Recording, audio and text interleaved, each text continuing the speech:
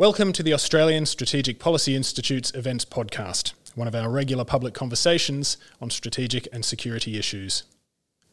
Please also check out our weekly Policy Guns and Money podcast or visit aspi.org.au. The following podcast is an event held on Thursday the 8th of September, which looked at the future of Afghanistan in an age of strategic competition and the ongoing challenges of counter-terrorism.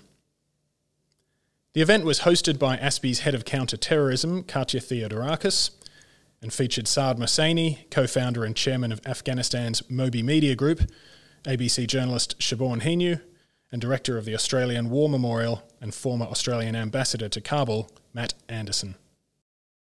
Okay, welcome all. I wish to acknowledge the Ngunnawal people, who are the traditional custodians of the land on which we are meeting today. I wish to acknowledge and respect their continuing culture and the contribution they make to the life of the city and our region. It is a pleasure for ASPI to host this event on the next phase of counter-terrorism, counter-violent extremism, and ensuring we have the national resilience to both manage the risks and maintain our social cohesion. It is my particular pleasure that we have Saad Mohseni all the way from Italy, providing key remarks before our expert panel session with Matt Anderson and Siobhan Hinu, moderated by Katya Theodorakis. Saad is the co-founder and chairman of Mobi Group, bringing top-tier news and media content to emerging and frontier markets over the past 2 decades. He was ranked by Time magazine in 2011 as one of the 100 most influential people in the world and recognised by the Asia Society as a game changer for bringing news, information and entertainment to a barren landscape, including launching his first network in Afghanistan in 2002. His work has empowered civil society in Afghanistan, with his defence of women's rights earning him a place in the BBC's 2015 10 Men Globally Championing Gender Equality. Many of the rights and freedoms we take for granted, the speech, expression, the press, the vote, education, are lacking elsewhere and the cause of tension, suppression and oppression. The challenge for Australia, despite our rights and freedoms, is twofold. First, to ensure we do not lose sight of the risks of extremism domestically, focus on what is necessary to maintain resilience where those threats emerge, and to ensure that a major element of that resilience involves countering the threat while not allowing our society to fracture. Second, to ensure we maintain an awareness of extremism overseas and possible impacts on our region, including by working with partner countries to both support human rights abroad and counter-terrorism and extremism at their source, so that the risk of spread to our region or country is reduced. The themes are critical to the work of ASPI's CT, CVE and Resilience Program, led by Katya Theodorakis.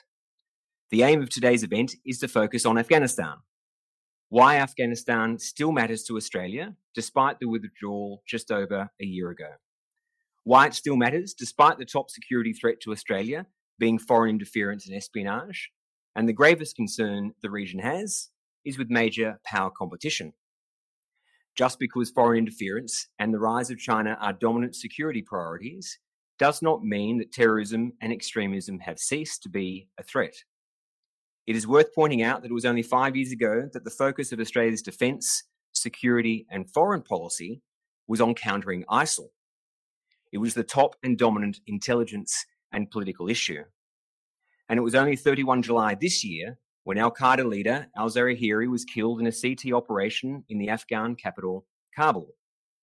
Meanwhile, we have the rise of what is now being called single-issue violent extremism, less ideologically based than Islamist extremism or white supremacy, and with confounding collectives of people who do not seem to share much in common other than grievance on a particular issue such as vaccine or mask mandates.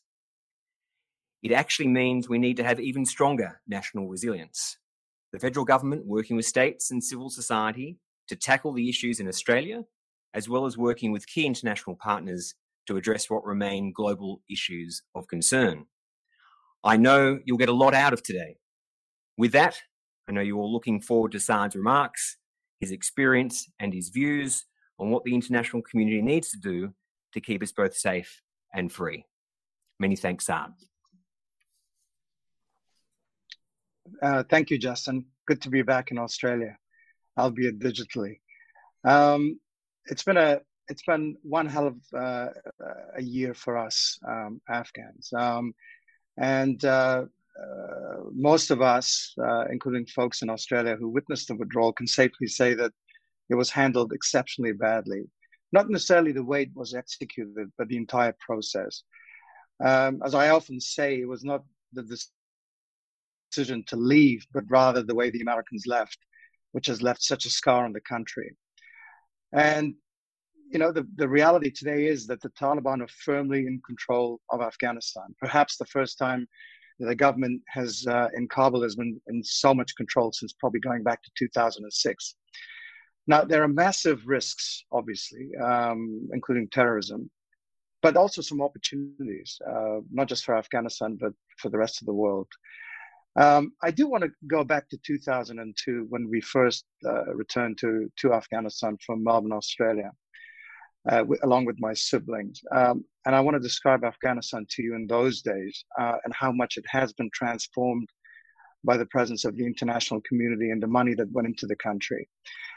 In 2002, Afghanistan's population was 20 million. Literacy rate was at 20%. Median age was 17. And 80% of the population was living in rural areas. What we confronted, what we saw on the ground was a nation, a zombie nation of sorts. 5 years of Taliban rule, no media, no civil society, no women's rights. The country was basically in a state of shock. And what followed was, for us, an exceptional opportunity, but also for the country.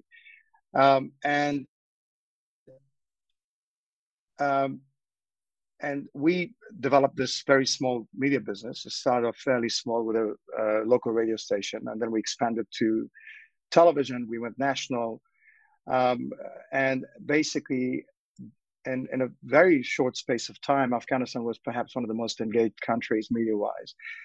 Today, something like 85% of households have access to a TV set. 95% of the population has access to a radio set. The country is more engaged than ever before. Perhaps the most isolated country in 2002, and now today, one of the most engaged countries. We obviously faced many challenges, both from conservatives and corrupt liberals. And we've paid a pretty heavy price. We've lost 12 colleagues over the last 20 years, including dozens injured, some permanently handicapped. And but taking a step back and looking back at Afghanistan and the country and how much it has been transformed, the presence of the international community has completely and totally transformed the nation and its people. I'll just briefly, some numbers. Life expectancy has gone from 40 odd to like 65. Literacy rate has doubled, but the younger population's literacy rate's at like 75%. The country's been vastly urbanized. You're dealing with a very aspirational population.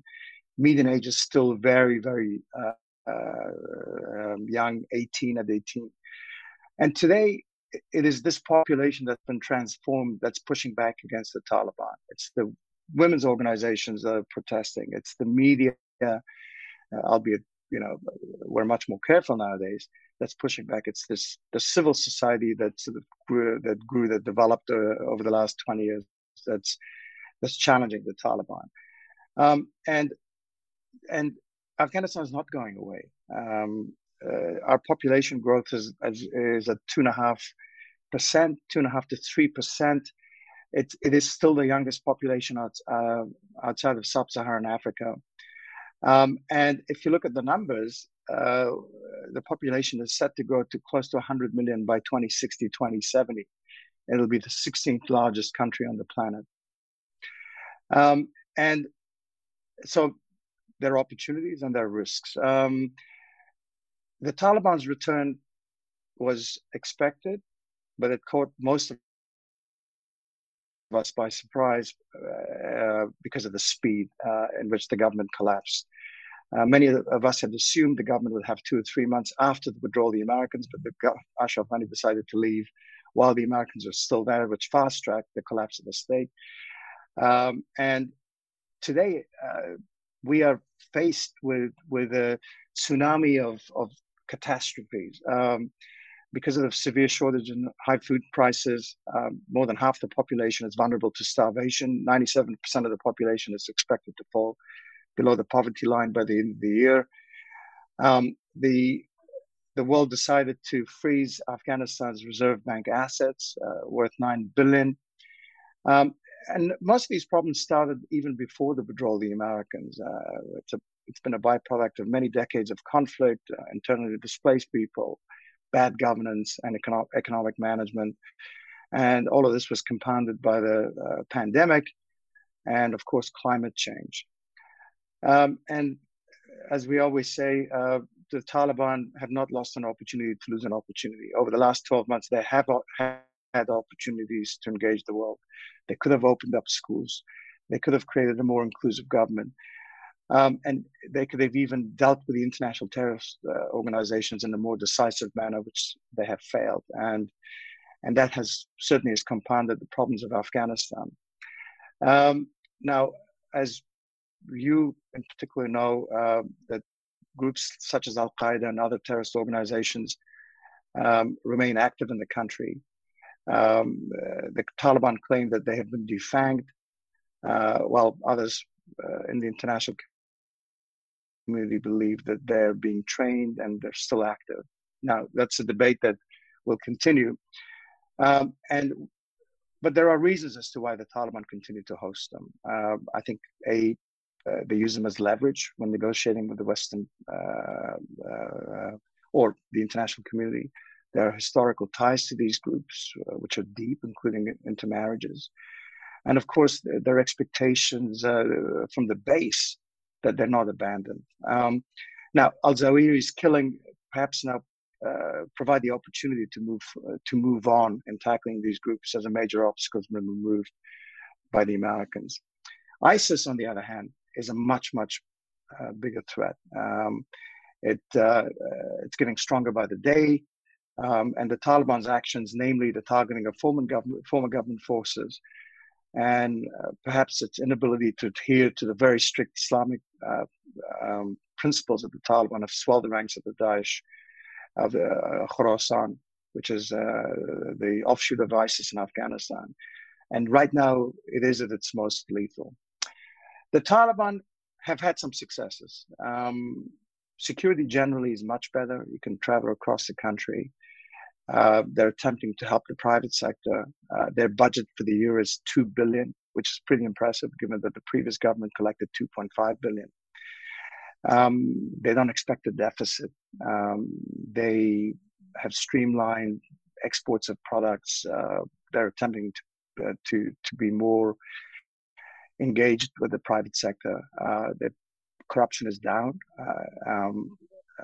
Much better environment in terms of governance. And so that also has to be acknowledged. What to do now? The Taliban is not a monolithic movement. There are pragmatists within the government.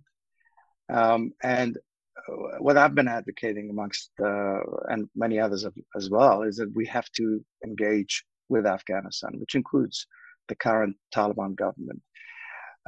Because I think if we don't, the risks far outweigh the gains we'll have by not engaging. Afghanistan obviously threatens countries like Australia in three areas: terrorism, refugees, and drugs. And will they abandon these terrorist organizations? That remains to be seen. And engaging, I think it certainly will give us the opportunity to test that. And obviously, the last thing the world would want to see is a total collapse of the Afghan state. And of course, Afghanistan also, I think we have to reassess as to why Afghanistan, even up until 2021, was a client or a rentier state, fully reliant on the international community. What can Afghanistan do to create a viable, sustainable economy? These are questions that we Afghans are asking ourselves, and I think the international community could also help. Now, Australia, think still has a mission and somewhat engaged in Afghanistan, like perhaps most of the other Western countries. And I'm certain Australia still helps on the humanitarian front. But I think Afghanistan also needs help in terms of development, or as the international community calls it now, basic needs, in order for us to create a more resilient economy and to help with livelihoods. Otherwise, every year we face the same issue in terms of the people starving to death. The Americans managed to pull out 200,000 Afghans in late August. But you have to remember that 40 million Afghans still remain inside the country. And if Australia doesn't step in, if the US doesn't step in, others will. Certainly the Chinese are very active, as are the Russians and others.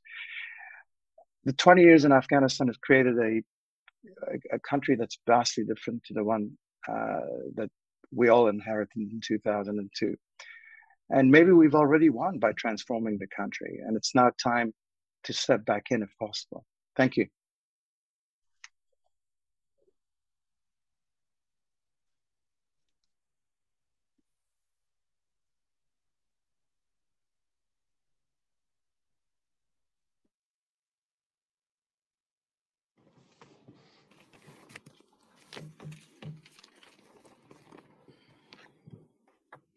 Thank you so much, Saad, for this really, really incisive keynote. It's a real privilege to hear from you. My name is Katya Sidirakis. I head the CT program at ASPI, and I'm very pleased that for our discussion tonight, we have two distinguished panelists who can speak from really extensive experience and close involvement in Afghanistan's trajectory alongside. I'm really pleased to introduce Siobhan New, former ABC correspondent in South Asia, and Matt Anderson, the current director of the Australian War Memorial, is also a former ambassador to Afghanistan. Welcome, and thank you so much for joining us. Now, as we're approaching the 21st anniversary of the 9/11 attacks and the first anniversary of the withdrawal from Afghanistan behind us, it's an opportune time to ask where we're at in this counterterrorism journey that we've embarked on over 20 years ago. And counterterrorism has been identified as an ongoing vital interest in Afghanistan by the Biden administration as well as the Australian government. For example, the former Foreign Minister Maurice Payne has at the last Quad meeting in February 2020 has stressed again the importance of UN Resolution 2593, that Afghan territory may not be used to threaten or attack any country, and the UN reiterated the importance of combating terrorism in Afghanistan. And as alluded to by Saad, there's some interesting dynamics going on, and we can also see that in that UN security resolution that it was adopted by 13 members and 2 abstained, which was China and the Russian Federation. And I think that tells us something about the landscape that we're faced with. And amidst these shifting strategic priorities, we will always need a rigorous approach to counterterrorism. And terrorist activity may ebb and flow, and its immediate relevance in comparison to other geostrategic or national security threats. But at the same time, in highlighting the ongoing importance, we have to also see that the policy dilemmas should go for governments, especially former NATO and coalition nations, should actually go way beyond just counterterrorism and national security interests. A recent article in the New Yorker called Afghanistan, the Foreign Policy Case Study from Hell, with policy choices for the US and partners described as morally complex and excruciatingly hard. The loss of Afghanistan to the Taliban, with its wider strategic and humanitarian consequences, has to be recognized as a serious long-term challenge to Australia's interests more broadly. That's the premise of this discussion tonight. And in the words of the late Senator Kimberley Kitching, Australians, especially the brave men and women of the ADF who risked everything and did so much good, our diplomats and aid workers, want answers to some big questions about our role in Afghanistan. And this is what we're trying to do here tonight in this discussion. Thank you. And I'll address, Saad, if I may, I'll address the first question to you. You've recently written that we need greater clarity about the roots of the current mess and also creative new approaches to dealing with its poorly understood rule of the Taliban in the region. And seeing that Australia has no longer representation on the ground, perspectives like yours are really invaluable. I'd like to ask you that even though our governments do not recognize the Taliban as the legitimate government of Afghanistan, we have to accept that they're in power. How do we therefore get a better understanding of the Taliban, and what kind of creative approaches you had in mind for dealing with them, including ensuring your media company can remain? Thank you. Well, obviously, I think civil society and media organizations and women's rights organizations, educators, people like us are vulnerable, and we need all the help we can get. Engaging with the Taliban can only be achieved if you actually sit and talk to them. And one of the problems we have today is that engagement happens in Doha with some of their representatives who are not the true power brokers. And one of the things we've advocated is people go to Kabul and meet with some of the key figures. The Minister of Interior, the Minister of Defense, various other individuals who have the levers of power. And one of the problems that for the Taliban leaders in Kabul, especially the younger generation, I refer to as the princelings, whose fathers were important Taliban officials in the 90s, is that they perhaps need international engagement as much as the international community needs engagement with them. They probably need to have support both domestically and internationally in order to be able to prevail against their more conservative fellow Taliban. And I think that's important. But also, I think it's important because there's much Australia can help with, not just on the humanitarian front, and also on development, on education. And this is where the Taliban, the people of Afghanistan need that help, not necessarily just the Taliban government.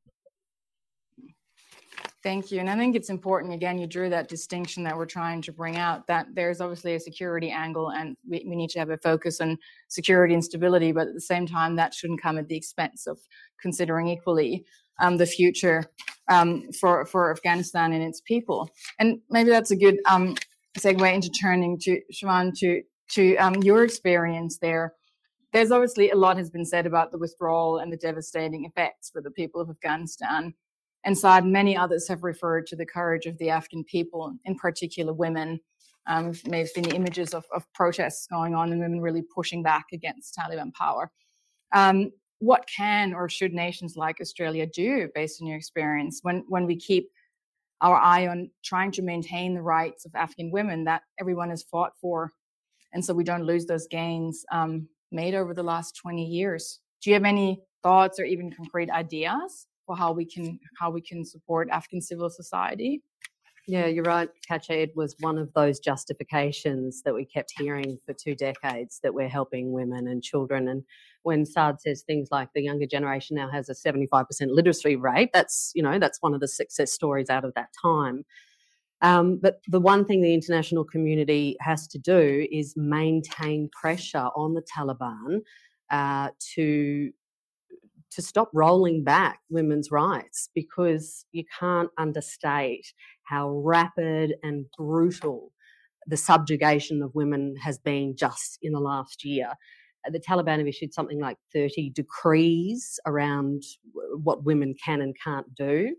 And that suggests, a bit of coordination at the highest levels of the Taliban leadership.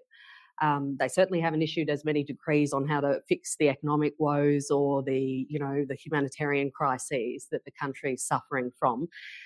And the important thing is that those two things, Australia and the international community is very focused on this humanitarian crisis, half the population on the brink of starvation, 19 million people. But the two are linked, if half of the population can't work, can't travel easily to get food, access to healthcare, not to mention education, then, that's only going to worsen the crises that are already manifesting. And the other thing the international community, I think, has to be aware of is the fact that the Taliban will probably use something like high school education for girls as a bargaining chip. So as they seek, international legitimacy, they promised at the peace talks that they would allow girls an education. They reneged on that and, delayed and came up with nonsensical excuses like they couldn't decide what the uniform standards should be. But it's not enough. Even if they do use that as leverage in negotiations, there has to be more that's done to reverse this horrible, really brutal rollback of women's rights. And I think it's so important that you mentioned, and also drew out this distinction, that I think the US is still the biggest donor of aid, but without a long-term strategic vision, actually understanding how those things are interlinked, we won't actually get anywhere on that road to sustainable progress. And that's, Matt, that's where I'd like to draw on your insights too. As a former ambassador to Afghanistan, it must have been really devastating for you to see the loss of all those hard-fought gains, especially also when there was a diplomatic process underway that's supposed to enshrine some of those things, but then that didn't really come to fruition. And I think it's good to use that to broaden that scope from just mere narrow security considerations and to actually foreign policy and diplomatic options. So how can we honor the promises of support to the Afghan people without empowering the Taliban from your perspective? Well, I think the first promise we need to honour are those that we've offered visas to and bring them home. That's the first thing we need to do. And I think through forums like tonight, we just remind people that this is ongoing work. And I have every confidence in, whether it's Home Affairs or DFAT that's engaged in this, that they're working as hard as they can. But we need to make sure that we hold their feet to the fire to get at all those that we've given a promise of a new life to, because many of them are still waiting there, if not them, their families. That's the first thing I'd say. I guess the other thing, I always think before I deployed the first time, Bill Maley reminded me that it's not the Taliban, it's the Talibans, plural. When we talk about the Taliban, is it the Quetta Shura we're talking about? Is it those in Doha that we're talking about, the point that was just made? Or is it the part-time Taliban who are farmers for 6 months of the year and a Taliban for the other 6 months of the year? And the princelings, I like the princelings. And so for me, how do you maintain the pressure on them? I would stop and you think, well, what is it they want? And I think for me, two things are very obvious. What the Taliban, and in particular what the princelings would want, is recognition, international recognition. So we have to extract a price for that. The other thing that they're going to want is the release of the cash reserves, again, that Saad was talking about. Because, we have to extract a price for that, in terms of making sure, and it is social. It is making sure that there are, if not media freedoms, there is access, reasonable access to media. So, it was fascinating to me when I watched, the Taliban the last time they were in power, they were stringing up televisions and VCRs, in the main streets of Kabul, and now I'm looking at Taliban representatives with smartphones sticking out of their pockets. Yeah. So, there is a way for us to use technology to communicate with the people to ensure that this very, very rich harvest of young men and women who have been educated for 20 years, that we don't allow that capital to waste, I think is terribly important. But then, I was in Uruzgan in 2015-16. I remember the governor said to me one day, and it should be my bumper sticker, but he just basically said the alternative to the Taliban and poppies is jobs. So, this is about growing economies and creating jobs. This has got to be where we're focused. And the only way Australia can engage at this stage, and yes, we should be looking to engage, but remember, if we're engaging in Doha or if we're engaging in Pakistan, we're not engaging all of the Taliban or even those with believers. They're probably sitting in Kabul right now. Yeah. So extracting a price for any negotiations, I think, is terribly, terribly important. And, they're going to seek legitimacy, and we have to make sure that that's not given away. Yeah.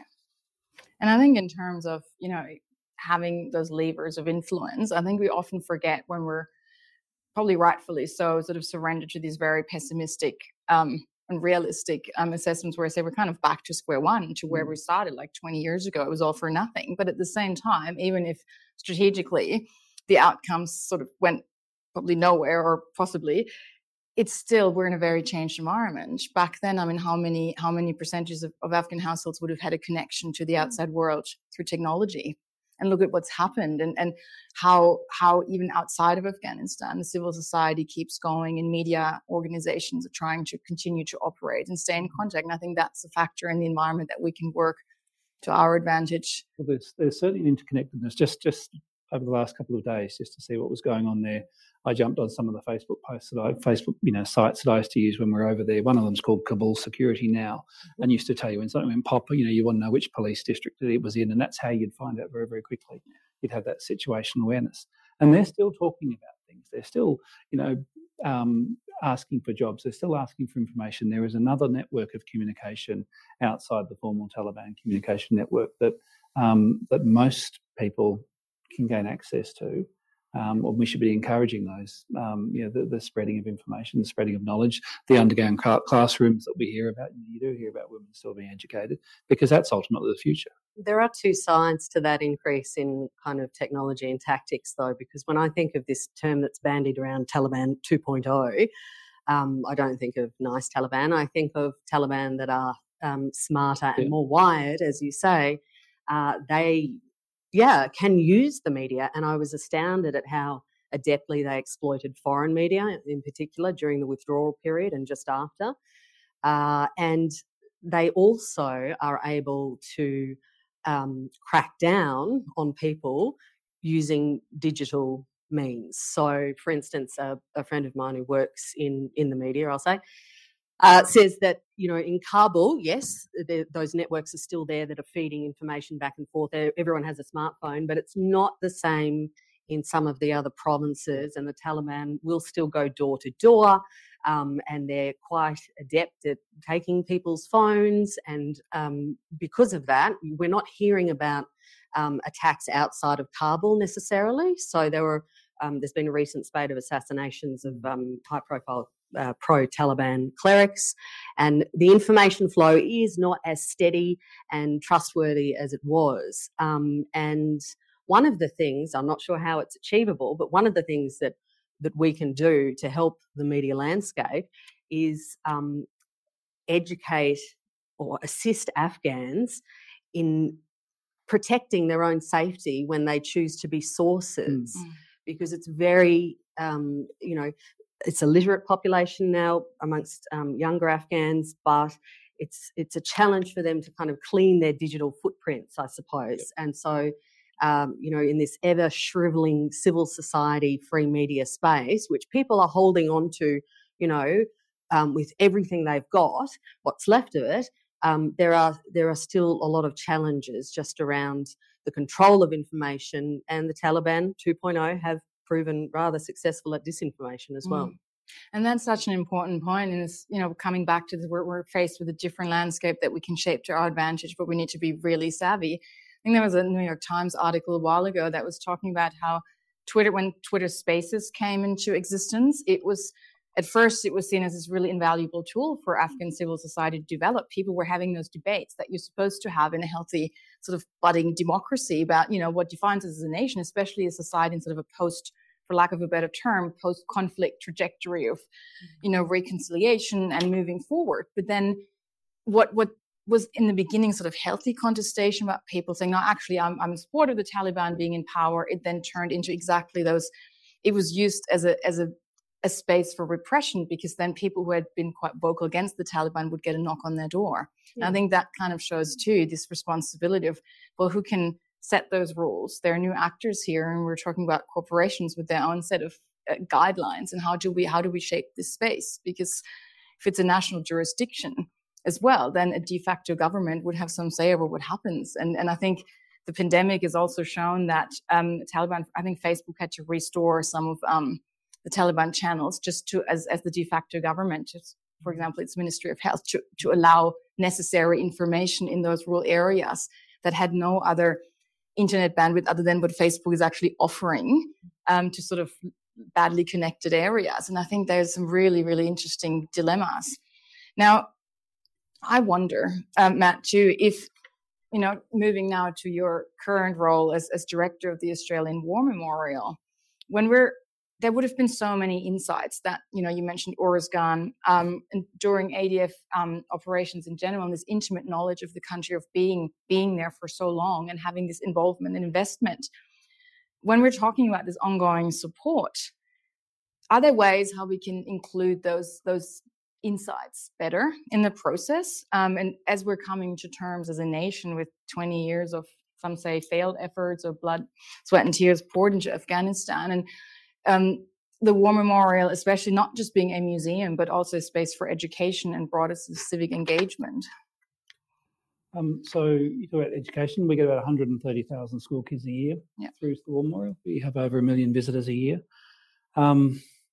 And, I guess the first thing I can do, and will do, and am doing, I hope, with our veterans is, I was mentioning before we came on up onto the stage, was that I hosted a Mentoring Task Force 1, their 10th anniversary. And a young man asked me at that 10th anniversary whether what we did in Afghanistan was worth it, and did we make a difference? And these are pretty healthy questions for a young man to be asking. And I was mentioning before that all I can say is, and as I said to them, and I'll say to the audience, is that it was both my lived experience, and I had both the privilege and the perspective of arriving into Afghanistan in 2015, so 5 years after they left. And the first thing I know, because I was still, getting the intelligence reporting, was that our enemy, the Taliban, feared what they did and the way in which they operated. The second thing to note was that the coalition partners that we worked with, valued the contribution that we made significantly. And the third thing was, when you're down in Uruzgan or Kandahar or Jalalabad, was the local governors were asking for more Australian support and assistance. So I could only say to the young man that day, I don't know what mission success looks like, but was it worth it? Absolutely. You did the job that was asked of you, the way in which it was asked by the government of the day. You served with courage and distinction, and they should be very, very proud of it. And that's not the government issue talking points. I don't get them anymore, Andy. That's just my lived experience of the young men and women who did everything that was asked of them. It was the government's decision that they deploy, and it was the government's decision that they came home. But I think your point about how do we capture the experiences of the young men and women is that we're doing that right now. Actually, we have a very good oral history program where we're encouraging those who come home to talk to us, and to just talk about whatever it is that they'd like to talk about in terms of, the highs and the lows of a deployment to Afghanistan, who they worked with, what they achieved, sort of first and last impressions. But the other thing, really, really powerful thing we do for any veterans that are in the room is I would encourage you, we have what we call is the TK wall, the Tarin Kot wall, which has the Welcome to Tarin Kot blast signs from one of the duck and cover bays, or the blast walls from TK. And that's now in our hall. And we encourage people just to come in and do what soldiers, sailors and aviators have done for 100 years, and that's scratch their names on things. We did on the pyramids in 1915, so we may as well do it on a wall in the War Memorial. And people are just leaving their marks to say, I was there. And they're proud of it by association with the 40,000 others that they were there, and they're very, very proud of it. So I just want the memorial to be a place where they can have a conversation. It's a safe place. The number of times, and I'm in the galleries every day, walking with people every day, and the number of times you can speak to the families of a veteran, and as they're telling them a story about their time in Afghanistan in particular, and the family will tell me that they're hearing it for the first time, because the memorial is, as you rightly say, we are first and foremost a memorial. We are a museum, and we are an archive as well. And I think what I would say is, the point about the memorial is hopefully for our veterans out there, and our diplomats and our aid workers, is that it's a place where we can provide both the recognition and the meaning that I think they so richly deserve. Yeah, I think it's quite profound to see something sort of scribbled on walls like graffiti a lot. I think there's a lot of focus now also when we're looking at, not just anthropologically, but in terms of foreign policy, actually understanding the perspectives of people on the ground. You look to graffiti, such as, for example, in I think it's in Ramallah or in the West Bank, where a lot of is made of, what goes on, like graffiti gets sprayed on those walls. Or similarly, you have, a traveling exhibition where the tattoos of former and serving soldiers, and they tell a story. And just like those experiences are sort of inscribed on the skin. I think that's a nice kind of contrast when we're talking about foreign policy, and maybe what also you mentioned about some longer term lenses on what's actually going on. Like you said in the beginning, Sal, like Afghanistan will not go away, and neither will those experiences for those. And we need to link that to when we make policy, I reckon. Yeah, and Katja, the stories are still unfolding. Yes. Particularly with regard to the visas for interpreters, as you mentioned that. So, this time last year when Kabul fell, I was actually really moved and quite stunned by the degree of disappointment and anger expressed by veterans. There were a lot of texts going back and forth with people, letting it all out, but checking up on each other as well. Like it was kind of quite a depressing episode to watch from afar. And there are so many veterans and journalists as well, who have been trying, and some are still trying to get their colleagues, they're Afghan interpreters, out of the country. I know of many veterans who are now supporting interpreters who have arrived in Australia with money and furniture and housing help and all that paraphernalia. And there are people. I know one young fellow who spent a year trying to get someone out, trying to get them through the gates in August last year, turned back. All sorts of human trafficking efforts. His child was born at the Pakistani border, so the stories are still going. And I think we were very late in coming to the Afghanistan war story publicly. I know Brendan Nelson did amazing work, your predecessor, by putting the war in the gallery before it was finished.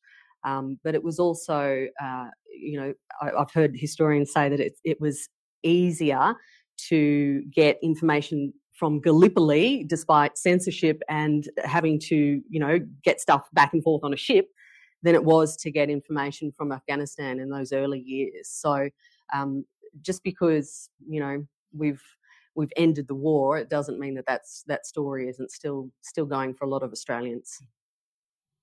Agree. I think I have a feeling that may come up again in audience questions. And before we move into that stage, Saad, if I may just ask one more question.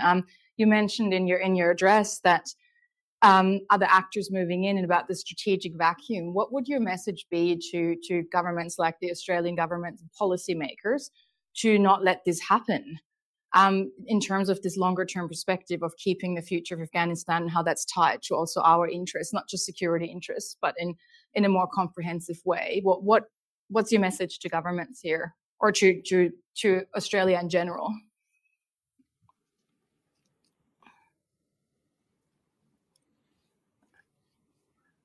Sorry,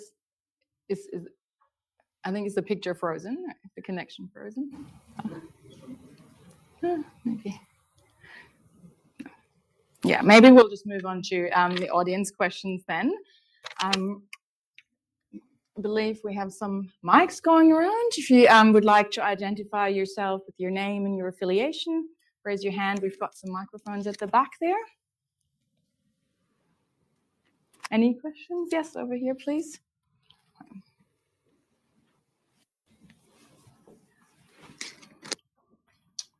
Yeah, Dr. Jeremy Simpson, I want to sound a bit of a critical note at this point, and I hope I'll be forgiven for saying this. I remember sitting in this room in 2019 and participating in, as always, a very informative and interesting seminar about Afghanistan, in which a lot was said, as is being said today, about our achievements in Afghanistan and a tendency to refer to the numbers. Now, I recall saying at that seminar that maybe the numbers are not really telling the picture of what actually went on during that 20-year period. And while obviously great things were achieved, great sacrifices were made, I'm not here to disparage anything that was done by anybody in that situation, but it has been known for some quite considerable period of time that most of the statistics, for instance, the statistic that 10 million Afghan young people are in education and so on, it's known that those statistics are, I don't want to use a word like spurious, but let's say unreliable. Okay, and this has been known for some considerable period of time. And I guess my substantive question in terms of moving forward is, to what extent do we need to acknowledge, yes, the achievements, but also we need to acknowledge what was not achieved and the shortfalls and the problems. The elephant in the room, of course, being corruption, but I don't refer to that as Afghan corruption. I refer to that as the corruption that was created by those 20 years of intervention and the vast amounts of aid and development that flowed into Afghanistan, and which in a lot of cases seem to have generated a lot of reports, a lot of policy, a lot of statistics where these are known to be unreliable, highly unreliable, but where the concrete specific outcomes on the ground for the Afghan community was simply not there. And I think it's arguable that that was a key factor contributing to the speed of the collapse of the Islamic Republic. So the question is essentially, do we actually need to look a little bit more searchingly at ourselves and maybe stop talking about achievements and talking about the things we got wrong. I'm sorry, I am sounding a critical note, I know, but please, back to you. I'm happy to answer that one. I think, certainly for me, one thing I would say is that you'd probably agree that it was a significant number of kids that were educated, girls and women that were educated, from 2001 to 2020, had the Taliban, had they remained in place, it would have been a vastly different number. It was a significant achievement, the education of women and girls, and still is. You just have to look at Parliament and the calibre of the women that I used to engage with through that education. But I think absolutely one of the lessons we have to learn as a government and as a Western contributor, I think, more than anything else, is, to affect the change that needed to be affected after the Taliban in 2001, 19 years isn't a very long time, right? In order to affect real and lasting change in a country as sophisticated, complicated and sort of challenging as Afghanistan, it's the work of generations. And yet, the question or the statement that I hear most is we ran out of patience. And the question for me is, did we ever go into it knowing? Did we fight one war 20 times over 20 years? Or did we fight one war for 20 years? Or did we go in and say, righto, we're going to stay for however long it takes to affect real and lasting change for the betterment of all Afghans? I think that's the lesson we need to go into this thing. When you go into them, you've got to say, we are here for a very, very long time. And I think that we were and of course this is the case in the West. We're going to be driven by electoral cycles. We're going to be driven by media cycles. And we're certainly going to, I think the figure I heard today was the Americans invested $1 trillion. At any stage, you say we're not critical. Read a Seagar report, a special investigator general from Afghan Reconstruction. Just read any one of his reports just to read his investigations into how money was spent, where money was spent, and the limited effect that it achieved. So we weren't uncritical. Sorry? Yeah. Yeah. There's a wonderful Taliban saying, that's oft repeated, you've got the watches, but we've got the time. And they said that they would outlast NATO and the US. And we probably were a little too confident of our ability to affect change fast. And they did. They did outlast the invasion pretty much. But look, there are success stories that I think, and they're not necessarily, related to the military, and certainly a heavily corrupted government did nothing at all to help. But one of the biggest success stories is the establishment in Afghanistan of a free and independent press. And I'm sure Saad would like to speak more to this, but that is something that, has been left behind by the international community, as well as Afghans themselves, who are now, holding on to the kind of the small amount of power they have with that free and independent press, no matter how much pressure it's under. Saad might have something to say about how significant that was as well for Afghanistan to come out of that 20-year period with a functioning fourth estate. Yes, Saad, it's good to have you back on there. Can you? Is your connection working? Were you able to? I think so. I think so. Can you hear me? Yeah, we can hear you well. We just had a question before. You may have missed that.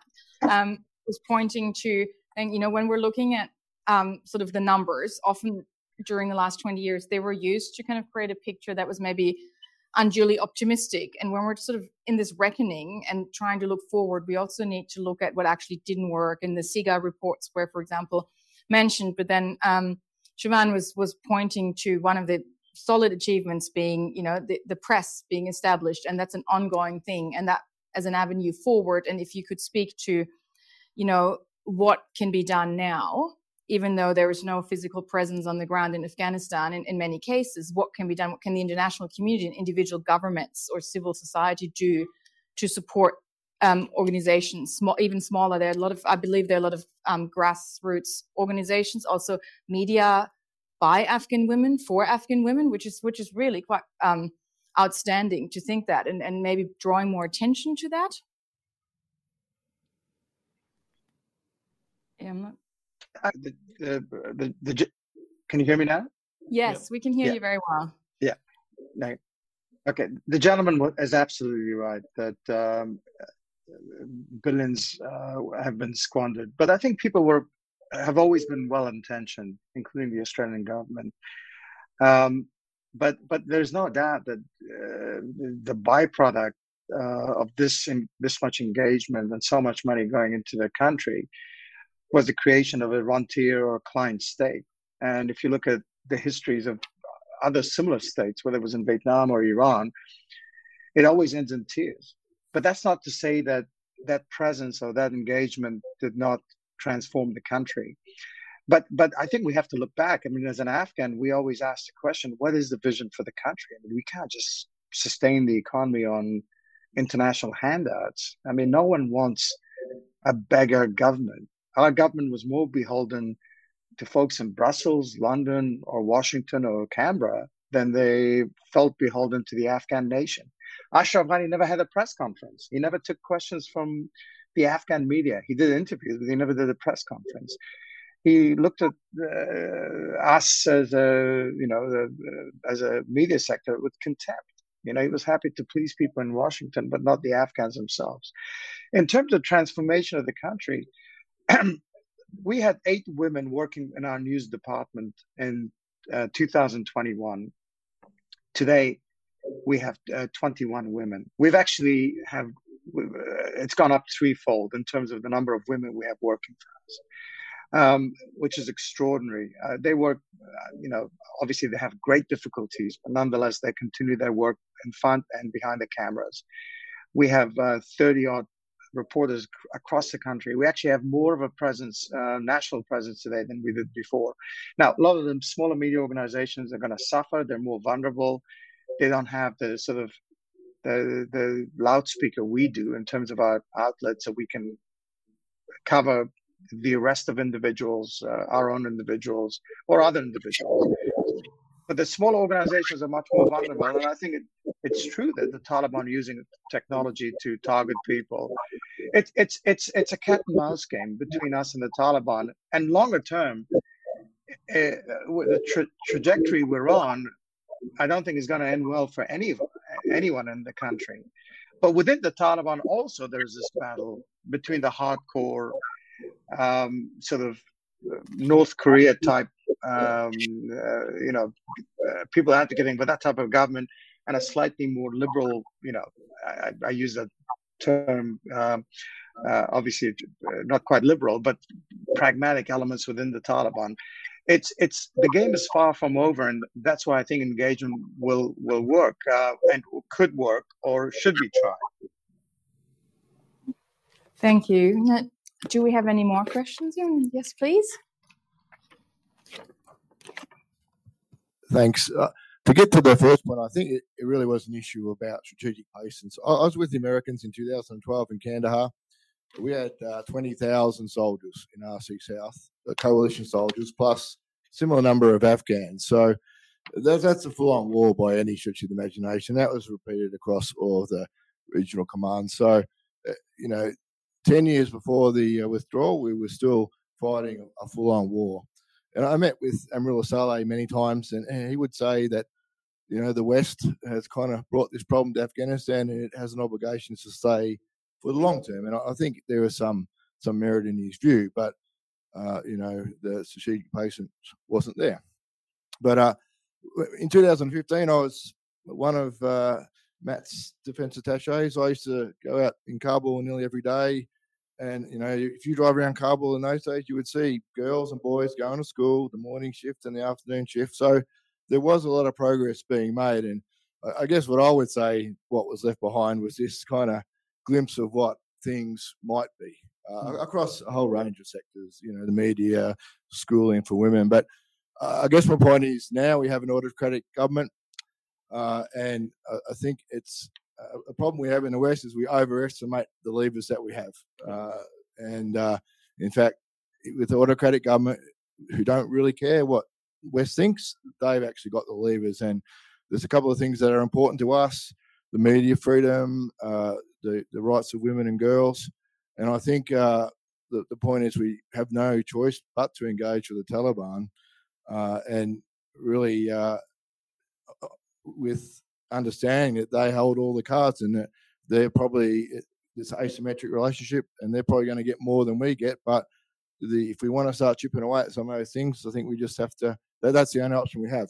There's no possibility of a regime change in the short term. So that's the government we have, and it's a bit like Turkey. You might not like what President Erdogan does or who President Erdogan is, but until this recent economic crisis, he was the most popular politician in Turkey in a legitimate electoral sense, and his views are not what we would have. And I remember talking to an Afghan colonel one day. We were delivering them counter-IED devices to save their lives, and he told me straight out that if the Taliban come back, won't make much difference to him. So, so it proves. So I think the vulnerable populations have a very small voice, and I guess my view is that we have no choice but to talk to the Taliban, engage with them, knowing that they're going to get more out of it than us, but we might get these incremental gains, keep those flames alive, and over the longer term, hopefully get to something better. I think we also overestimate the internal unity of the Taliban, though, and that's something that Saad's also alluded to. There's lots of factions. Fighting in decentralised provinces is very different to having a hierarchical, centralised government.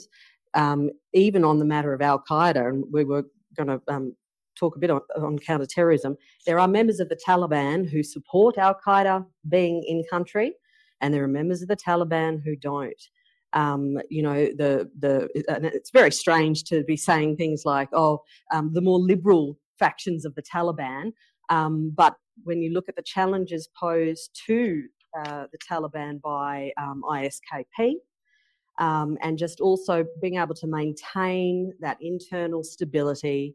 The Taliban is not a homogenous group, and it needs to achieve not only international legitimacy, but it does need to achieve domestic, credibility as well by delivering services and maintain. Well, they're not doing a great job of it yet, but delivering those basic provisions.